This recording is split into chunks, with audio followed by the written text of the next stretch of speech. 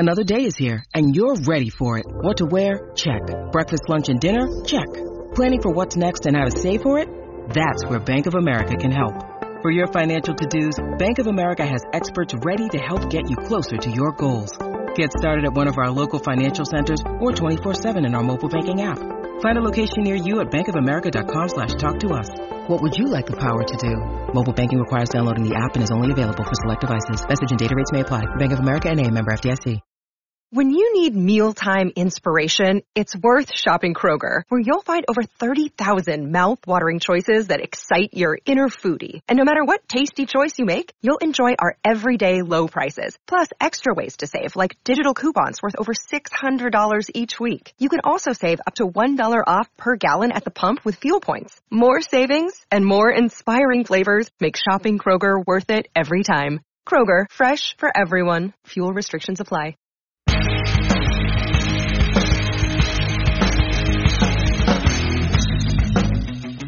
It's a World Series Postmortem Powder Blue podcast. Frank Close here, along with Jeff Mosher. Jeff, how are you today?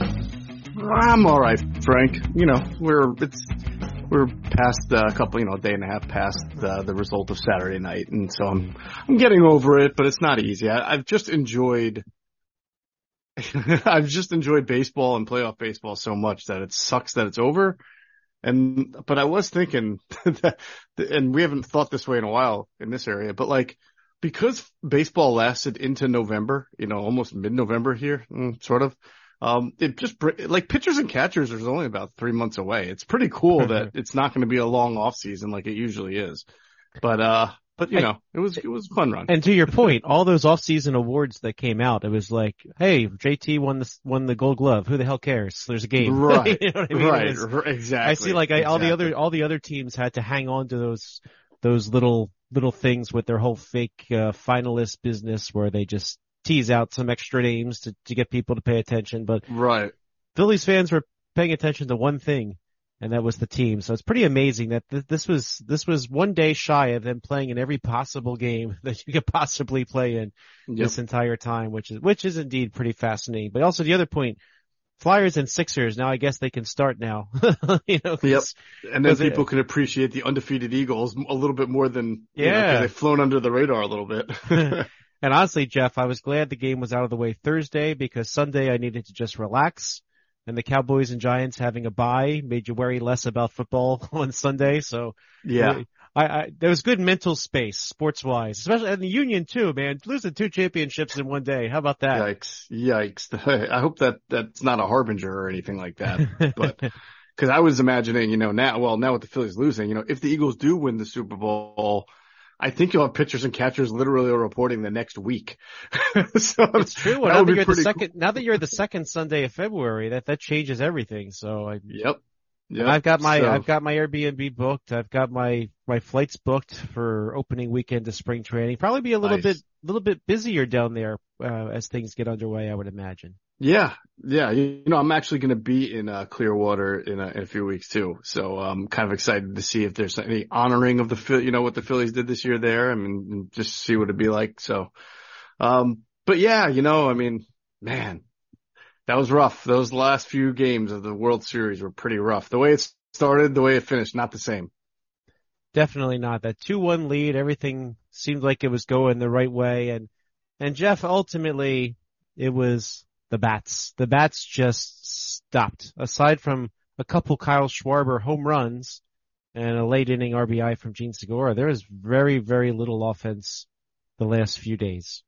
Frank, the Phillies lost the World Series not because of any Rob Thompson pitching decision, and possibly not for any Rob Thompson lineup non-decision either. They lost the World Series because Rhys Hoskins, JT Realmuto, and Nick Castellanos, I believe, were something like 1 for 36.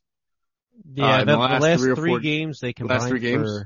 Yeah. I don't even know if who got a hit the last, did JT have a hit the last game? I think it was JT because he got the hit in the 9th inning, right? Right. That was game, the first hit. 5, right? That was the first hit from their $50 million plus of right-handed bats. Yeah. In the lineup. And in fairness, he should have had a hit, but Chas McCormick made an unbelievable play. But even then, that would just be 2 hits. Well, yeah, really though. But those were the 3 that they spent big bucks on to hit, and those right, especially against Framber Valdez. You needed the right hand bats that day. Yep. But the fact that they weren't hitting, that just left very little incentive for anybody to pitch to Bryce Harper. Right. So as hot as he was, there was no reason for any team to throw him anything that he could hit. Now he got on base 3 times in game 5, despite all that, which was 2 walks and a hit, which is fascinating. But again, game 5, that was the story of the solo homer from Schwarber, and then that RBI from Segura, I believe it was, right? So yeah.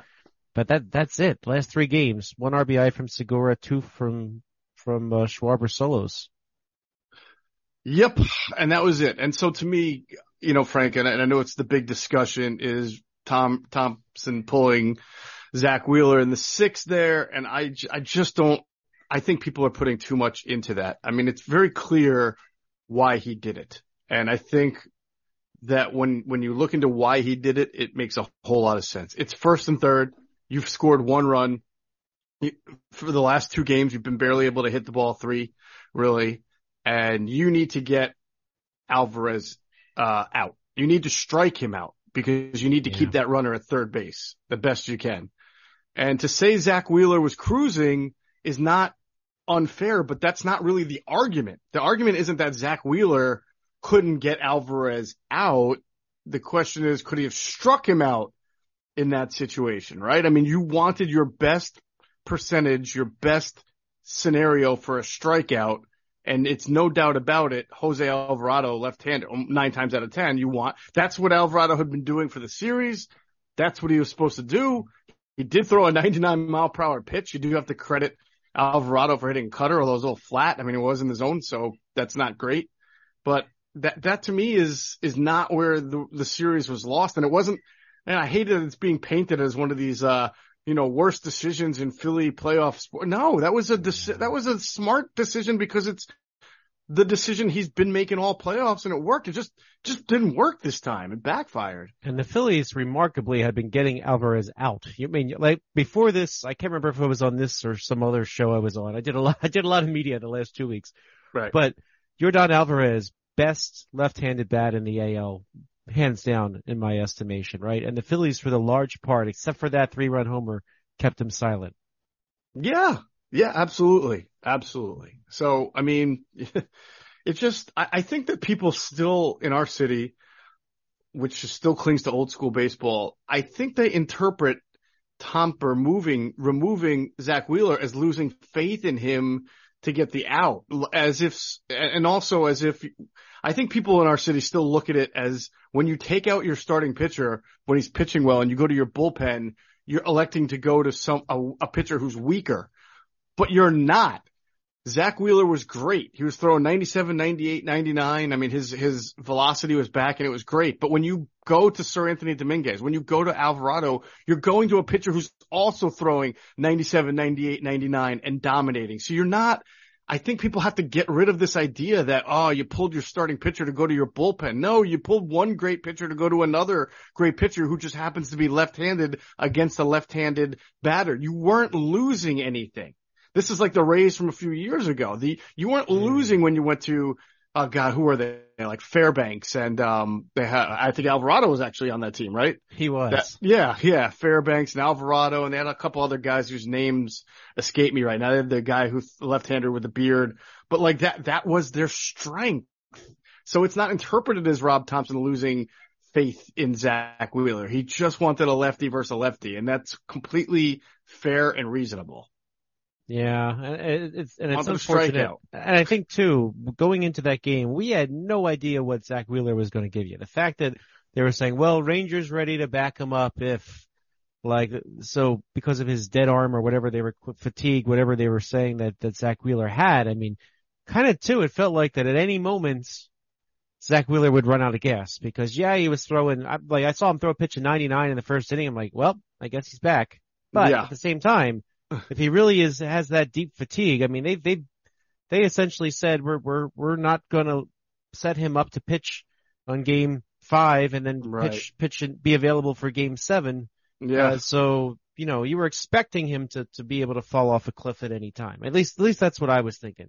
Yeah, no, we talked about that in the podcast leading up to the two games in Houston, that we were sort of trying to read the tea leaves behind what was going on there. They give him an extra day. Even Zach Wheeler himself said time will tell if it works. I mean, it seemed like he was just going to go out and run on fumes out there, but instead he looked like the Zach Wheeler that you would normally expect. And that raises questions about, well, would he have not been able to do that, one game earlier? Like, what's the difference, So I think that's a fair point to question. And honestly, I'm not going to sit here and absolve, Tomper for everything. I think if you're going to be that strategical with your arms, you could have been more strategical with your bats. And I do think, as you looked at the way the last three games went, and we were saying, this is not hindsight, because you and I felt this going into the series after the first two games, that you had to do a better job of protecting Bryce Harper. And what you could have done is batted him third and batting, right. Harper third and then Real Muto. Harper third, Real Muto four, not have Castellanos behind Harper, maybe even have Bohm batting ahead of Castellanos. Like they did.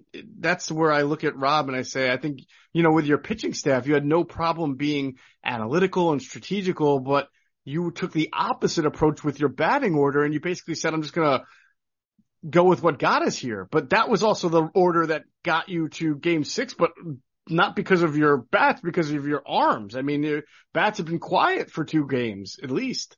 So I don't know. I just think he was afraid to make a move there, but he shouldn't have been.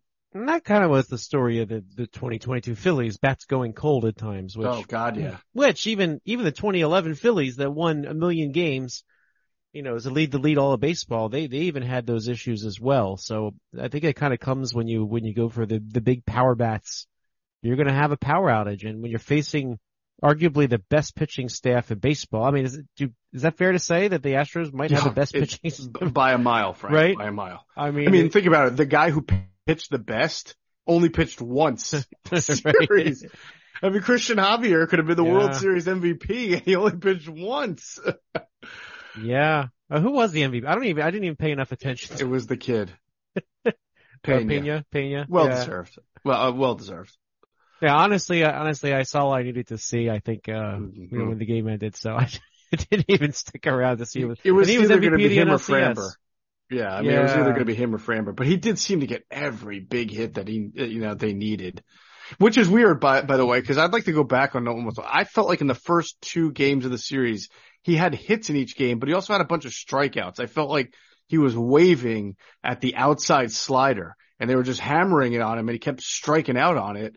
And it seemed like when he was getting hits, the last few games, it was more on high fastballs. I was a little surprised. It feels like they didn't take the same approach to him, in the last few games that they did in the first few games, and that hurt them.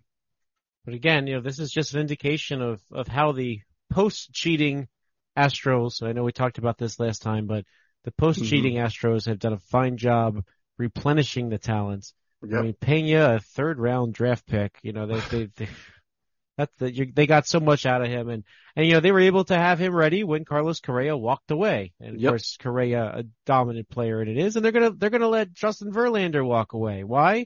They've got arms. They do. They will not miss a beat. Urquidy was one of their better kind of, he's like their Suarez, right? He's like a reliever. He's a spot starter. He can do pretty much anything. And I think he only pitched, twice in the series? Once, maybe? Yeah. And he's good. He's really good. And they did it without Phil Maton, whose temper tantrum kind of. Yeah. but yeah, they've got somebody ready to slot right into the rotation. That'd be Hunter Brown, who we didn't see, but he is a right-handed pitcher that's ready to take over, I think, for Justin Verlander. So pretty impressive that they've got these pieces that they can just pop right in, and big credit to that system there. Now, I do want to talk about Dusty Baker for a second. So after all these years, his whole career, finally gets his World Series. I think he might retire. There was some. Oh my God, I hope he does. Yeah. There were some reports that both he and the GM were ready to leave town because they don't like the owner, which should be a surprise to nobody Shocker. who pays attention. In fact, that's how the Astros got in the AL. They were like, we hate you. Well, we'll let you buy the team if you move to the AL. Yes. Yes.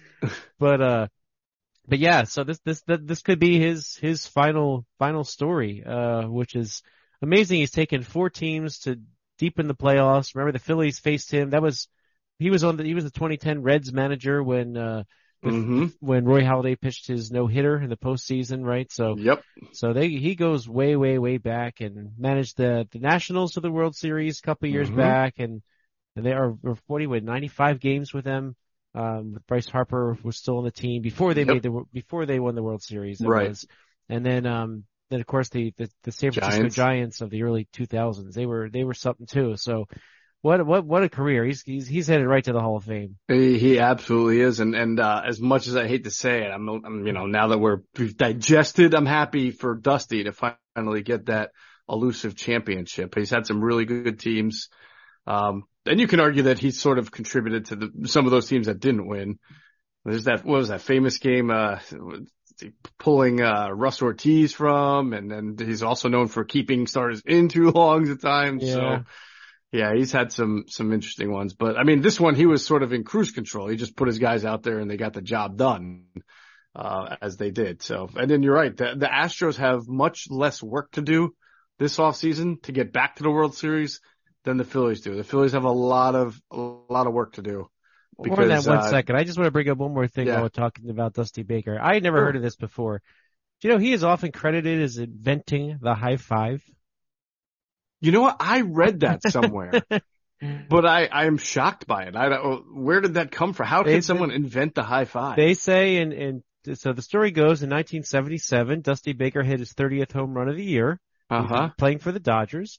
And as he's rounding the bases, a rookie named Glenn Burke met him at home plate, raised his arm in the air, and Dusty slapped it. So that is one of the, what did they do before the high five? I don't know. I just kind of took it for granted as being around. I mean, me too. There's a few things on the internet. Now there's that's not the only story people tell, but it's something that, that people often believe was the first high five in history. Now some credit the Louisville Cardinals in 78 and 79, which would have been later, but I don't think it's a, do we know who invented the fist pound?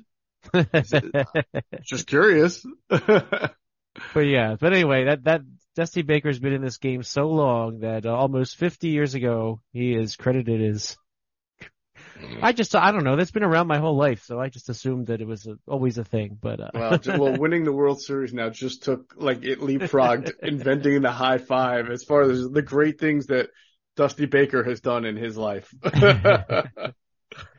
Yes, and also notable, he's only the 3rd black manager to win a World Series. So the course of the history of baseball. So that's also one for the rec books. Dave Roberts just did it a couple years ago. So right, I'm trying to remember who the first one. I knew Roberts was the second. That's a great question. Shoot, it wasn't Moise. What? No, he didn't. Well, first of all, is he Dominican? He's Dominican. Yeah. Cito Gaston. Oh, Cito, God. of course. How do we not? Jesus, how did I forget that? I want to forget that, right? Yeah, that's a good point. Although his first was not against the Phillies. They had won in 92 ahead of the 93 World Series. But yeah, Cito Gaston, Dave Roberts, and now Dusty Baker. Very, very exclusive company there. So Baker is also going to be remembered for that as well. Mm-hmm. So, and of course he has 2,000 wins otherwise as a manager, which is fascinating. All right. So you mentioned the work to do. I know it's a shame you have to turn to this, but, I think, there's a lot of people out there giving all kinds of analysis on Twitter. I've basically stayed silent on Twitter since the loss, but there is some work to do. And where do you even begin, Jeff? It's going to be tough to make some decisions, right, Frank? Because there has to be a sort of a domino effect with Bryce Harper and his elbow. There absolutely does. And if you're asking me, so they end up wrapping up the series on Saturday. Sunday, take the day off, and to me today they're like, all right, Bryce, schedule your surgery. Yeah. I mean, I think this is the day that they need to schedule the Tommy John surgery. I think the long-term plan shows that having Harper in right field makes all the damn difference, as opposed to somebody else, being the DH, or being locked in the DH and keeping it from somebody else. I think that had a lot of trickle-down effects on this Phillies team. I think so. 100%, and yes, we've talked about all the reasons. I think people know why it's from a defensive standpoint. So that'd be number one. Number two, from an offensive standpoint, I think you have to figure out what you're doing with Rhys Hoskins, offense/defense. And to me, the DH, I just don't know how you bring him back to play first base. I just don't know how. The DH has a lot to do with it. The fact that the Phillies have weak defense. I will say this: Alec Boehm has exceeded most people's expectations at third base. I'm actually okay with them, riding Alec Boehm at third a little bit longer. I mean, I think he showed enough that I have no qualms. I would also understand if they moved him to first, but I'd still have no qualms if Alec Boehm stayed at third base. But third base, left field, right field, first base, you got to improve one of those positions, in my estimation, this offseason, defensively. Right. I mean, I think you would probably have to put Schwarber at first base, right? And try to move Castellanos to left field. And then if Harper's not ready to play right field by, spring or whatever, then you've got to have a good deep bench. I mean, they were able to survive without Harper for a little bit anyway when he broke his finger. So, they'll have to do something offensively, but I mean, I think that there's really the only option. I don't know how you can bring Rhys Hoskins back to play first base and then keep Schwarber in left and expect to be better. And by the way, the circumstances, I know some people who like Rhys Hoskins might overreact like this is a slight against him. He is what he is. Yeah. He is a very good ball player. He's going to hit you 30 home runs. He has value. I mean, that's part of the equation too, right? That he is a player with 1 year left on his deal. He's got a lot of value. And probably can be traded to somebody that's looking for a good DH. And the Red Sox traded Nomar Garcia-Parra. I mean, Rhys Hoskins can be traded, Yeah. And, this could play, the way I look at it too is if you trade Hoskins, now, what do you get for him? Obviously, you're just not going to dump him, right? That's part of this equation is you're going to get some value somewhere else. Right. That will help your team. Now, whether that's prospects, whether that's a major league piece already, that depends on who you make the deal with. The important thing is you get some value back in return, right? This is not dumping Rhys Hoskins because he sucks. And I just want to be very, very clear about that. Absolutely. Absolutely. I wish Rhys Hoskins had improved more at first base because I would love to still have Rhys Hoskins here. And it's honestly, not even about the streakiness. You wish he had the DH position for him. But, even if you do, as I just said, and Bryce Harper is scheduling his surgery, when he comes back, he is not playing right field probably next year. So he might miss a couple months and then spend the rest of the year as a DH. So you need that DH position for Bryce Harper next year. It it is what it is. And, he's the one that you signed at 13 years. I know a lot of people are going to say, well, trade Castellanos. Well, guess what? After the year he had, people are not eager to pick up 4 years and $80 million on Castellanos. I mean, that's just the reality. Everybody backed them getting him. And I will say this. If you look at Castellanos month by month, he had 3 months out of 6 that he batted over 300 for this Phillies team, which is hard to believe, right? Because it is hard to believe. His lows were kind of low, but he batted 300 3 of the 6 months this year. And I think it's very reasonable to think he's going to have a better year than he did this year. But anyway. I know John Smoltz thinks that. He said it almost every single game. Yeah. I just tune. I don't know how everybody gets worried about the announcers. I just mentally tune them out. I like Smoltz. I have no issue with anything. Does he have the most energy in the world? No. He's obviously not John Madden in that regard, but from an insight standpoint, I think he's fantastic. He just, misses what Madden and Romo give you, which was great insight and flair and energy and all that. But so here's part of the equation for me too, Jeff. So Hoskins has 1 year of arbitration remaining. He's probably going to be a $15 million player next year. Gene Segura making $17 million if you keep him. I don't think they're going to keep him. I think that's too much money for Gene Segura. Agree. And then Didi's money comes off the books too, right? They're still paying Didi his $14 for the year. So to me, if you are adding up all the money that's coming off the books there, maybe a combination of Segura, Hoskins, Didi, you can spend for a Trey Turner. You know, how much better is this Phillies lineup if you think of it this way, that you have Trey Turner at shortstop, batting second every single day. You move Stott over to second base. And so that Hoskins money helps go towards someone who's going to be a better number 2 hitter and might be better suited to bat second. And you can improve your defense on your roster at the same time. How would you feel about Turner batting first? That works. I mean, I guess it depends on the final. Go ahead. To me, it just depends on the final collection of players. I mean, you know they're going to do something. And Yeah. you know that, is the only way I could see Gene Segura coming back is if they say, hey, listen, we love you. We got to decline your option. Go see what's out there. And if they sign into basically what Cesar Hernandez got this year, which is like $5 million or something, like maybe, but, right. but that's too big an expenditure for that position, especially when you have the opportunity now to hit on a hot shortstop market. Right. I only asked that because I was a supporter of Kyle Schwarber being a leadoff hitter because, it's the new wave of leadoff. You got power, you got on-base percentage. He sees a lot of pitches, but he did not have a high on-base percentage this year. And it was about 50 points lower than what it was, in 2021. And it was even lower by about 20 points by his career one. So I don't know if we look at that and say, just one of those things. And by the way, I don't put a whole lot of stock in batting average these days, but that dropped considerably as well. So he was hitting dinger after dinger, and that was great. I would like to know, I don't know, maybe you have the way to find it, how many of his 46 home runs were solo shots? A lot, because he was batting first. Not all of them led off the game though. I know, but also the bottom of the lineup at times was cold. So yeah, so I would think if Turner could lead off, I'm saying if Turner or somebody differently, they brought in to be a leadoff, then you'd probably want Schwarber. Well, it's weird because Bryce is left-handed. If I want Bryce batting third because I want him up, but he's going to miss some of the season, so maybe you have to have Schwarber third for a while. Yeah, that's fine. I would do that. I might do that too, or even second, maybe. Just to have like a good. If you had a higher on-base percentage guy, right-handed batter, leading off, steals a second or just gets on, and then Schwarber's up with a runner on base, I feel a lot better about that.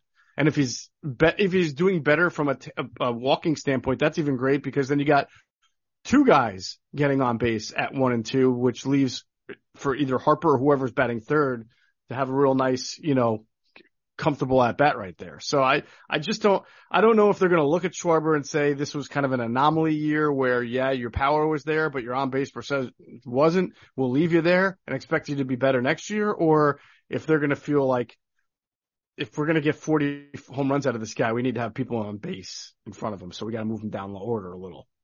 Yeah, I think it depends who you get. I mean, you've got the deep shortstop class. You got Bogarts, you got Correa, you've got Turner.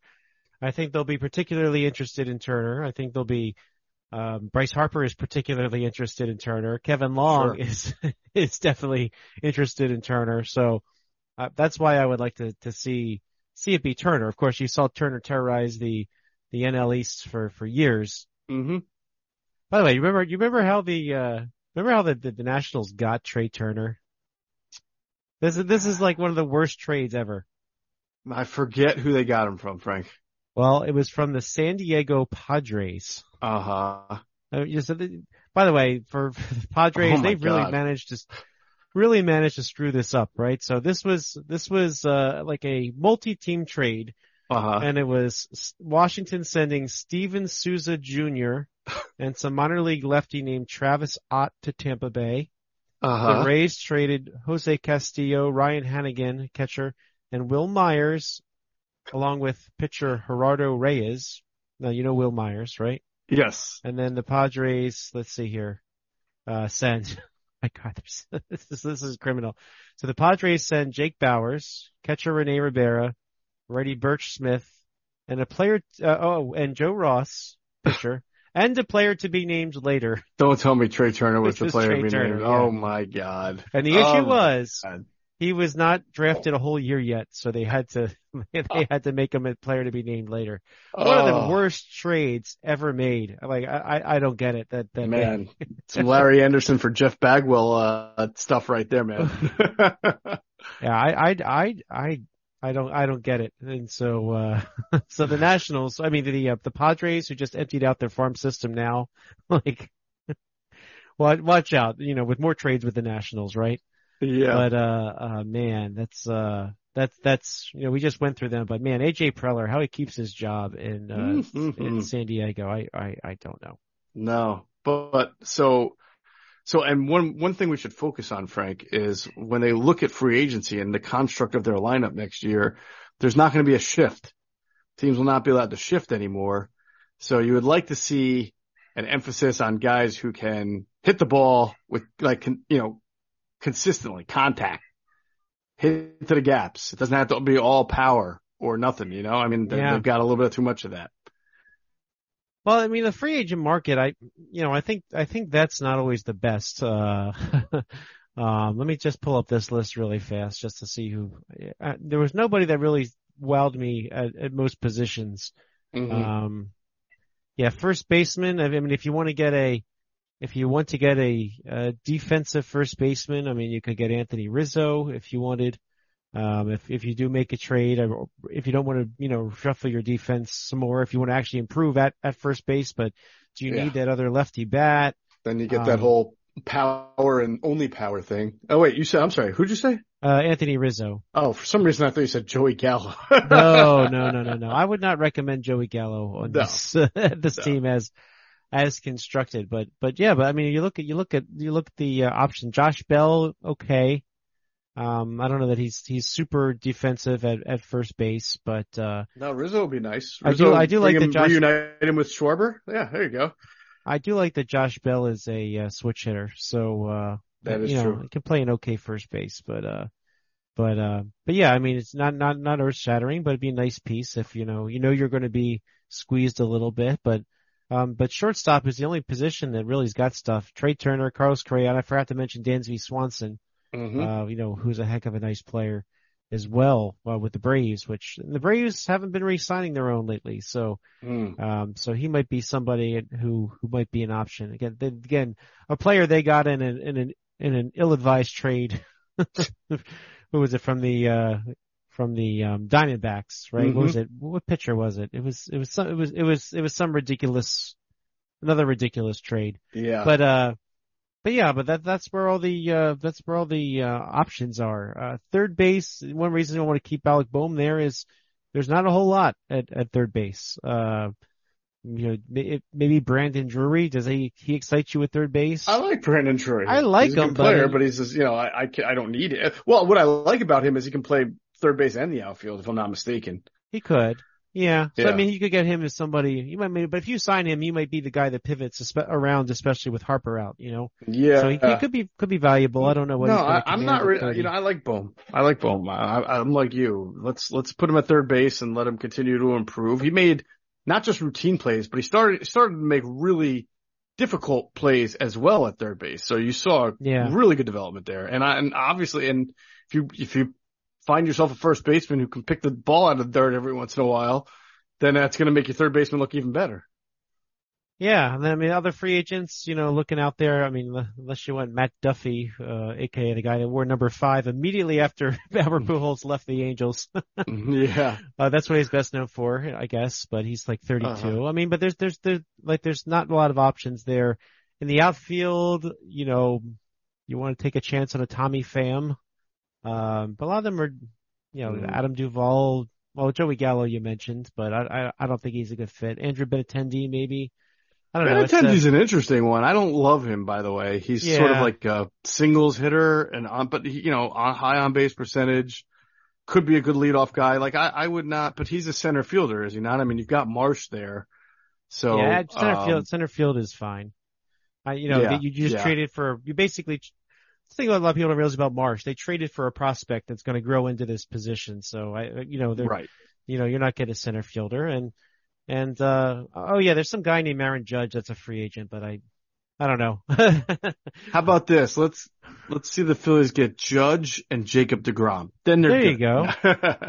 But seriously, I think the other side of the equation is the pitching and what's going to become of Abel and Painter. Painter more so. I mean, they're both really good, but Painter, like, are they going to start this year off in AAA, you would imagine? Yeah. And then how soon will they be ready? I mean, you can't bank on it. You just never know. They could struggle. You can't bank on it. But if Painter can come in and be a 3 or a 4, I mean, that's, who has number one upside. That's a great thing right there. I think you stock yourself with 5 starters and then you let him force his way in. I mean, that's what I would do. I agree. So you've already got, Wheeler, you've got Nola, you have Suarez. That's your 3. Eflin can't be Eflin, they have an option, anymore. but it's a lot of money. It's like $15 million. I don't know if he's going to be one to come back. I don't think he can be a starter anymore. Yeah. That's probably issue, right? That's probably what's going to come down to. I mean, the Phillies might say to him, like, look, we like you as a reliever. We'll pay you reliever money. Yeah. I would be okay with that. Right. Do you want to consider bringing? I would just say people are desperate for starting pitching. Somebody might pay him a starter's rate to try to start, even though I don't think his knee can handle it. Right. Do you want to consider Falter as your number 5 and you're out looking for a number 4? Or I'd rather you do a little better. Yeah, you could do better. I mean, free agent wise, of course, DeGrom's out there. Carlos Rodon, he's a nice player. Chris Bassett, I like if he doesn't take his mutual option, which he might not. Verlander, would you sign 40-year-old Verlander for a year? Yeah, I would. And maybe somebody like that's of usefulness. Sure. So there's some out there. I think a lot of them are older. I mean, would you bring back Thor in a 1-year deal? I mean, a lot of them are going to be like Thor that are out there, but just different. Yeah. You know what? Sure. So I think it depends on what he's going to command. And, I think their hesitancy to use him a lot down the stretch. I mean, in the big games, I think that says something, but. Right. What's Kershaw's status, by the way? Is he, isn't he a free agent? Kershaw's not going anywhere. Yeah, he is a free agent. I don't really think he's going anywhere. He's 35 now, but I can't imagine him going anywhere but LA. Okay. I really don't. What about Martin Perez? Just like Aaron Judge. I don't think Aaron Judge is going anywhere. I agree with you. I don't think Aaron Judge is going anywhere. Not at all. But who knows? I've been surprised before. Yeah. Martin Perez? Martin Perez? Yeah. Perez. Yeah, he's an old guy. Yeah. I don't know. There's lots of guys like that. Michael Wacha. Well, do you consider bringing Gibson back? I mean, you said you could do better than Falter. I mean, if Gibson's your 5, are you happy with that? He's so up and down. I mean, but that's what 4s and 5s are. I mean, as experienced as he is, Martin Perez is only 31. So, Gibson will be 34 next year. I mean, I like Gibson, but you just got to realize he's a number 5 starter. And if you're not going to pitch him in the playoffs, I mean, we have all off season talk about a lot of this stuff, but I do want to bring up I do want to bring up one thing too. Like, I did hear somebody make the point, if they had just gone a little bit deeper and gave something up and got a better starter than Thor that they thought could start in the playoffs, this might have gone a little differently. Like who? Rodon. What did they have to give up? I mean, at that they would point, have had to give up a real impact prospect, not right. Not Mickey Moniak. Right, but they'd already given up O'Hoppe, so I don't know who. I mean, I would not personally have given up McGarry or the 2 other Abel or Painter to get a slightly better version of Thor. No way, Oh, McGarry could work his way into the conversation this year too, but that's why I might try to get a couple 1-year vets to see what you can do to kind of bridge the gap. Carrasco, I think he's a free agent. He has an option, I think, but that'd be something if he comes back to the Phillies after all this time. Yeah, I know, right? Although I wanted them to claim him when he got DFA'd by Cleveland, and then he ended up resurging and being very good. So he could have. There was a point in time the Phillies could have had him back for nothing. All right. Well, we've got a whole off season to talk about this stuff, but I think based on the fact that we could talk about all these possibilities, it will be a very interesting off season. Bryce Harper already made comments. He was excited about the pieces that they're going to add to be even better next year. Assistant GM Bryce Harper. Yep. So we await final word on what he's going to do with his elbow. Mm-hmm. And the Phillies already had 6 players declare free agency. The offseason has begun, Jeff. It has, unfortunately, but it has. I'm excited now. Well, we'll be with you this offseason to talk about all the moves. But for now, this has been a World Series postmortem. I'm Frank Close, Jeff Mosher. We'll catch you soon.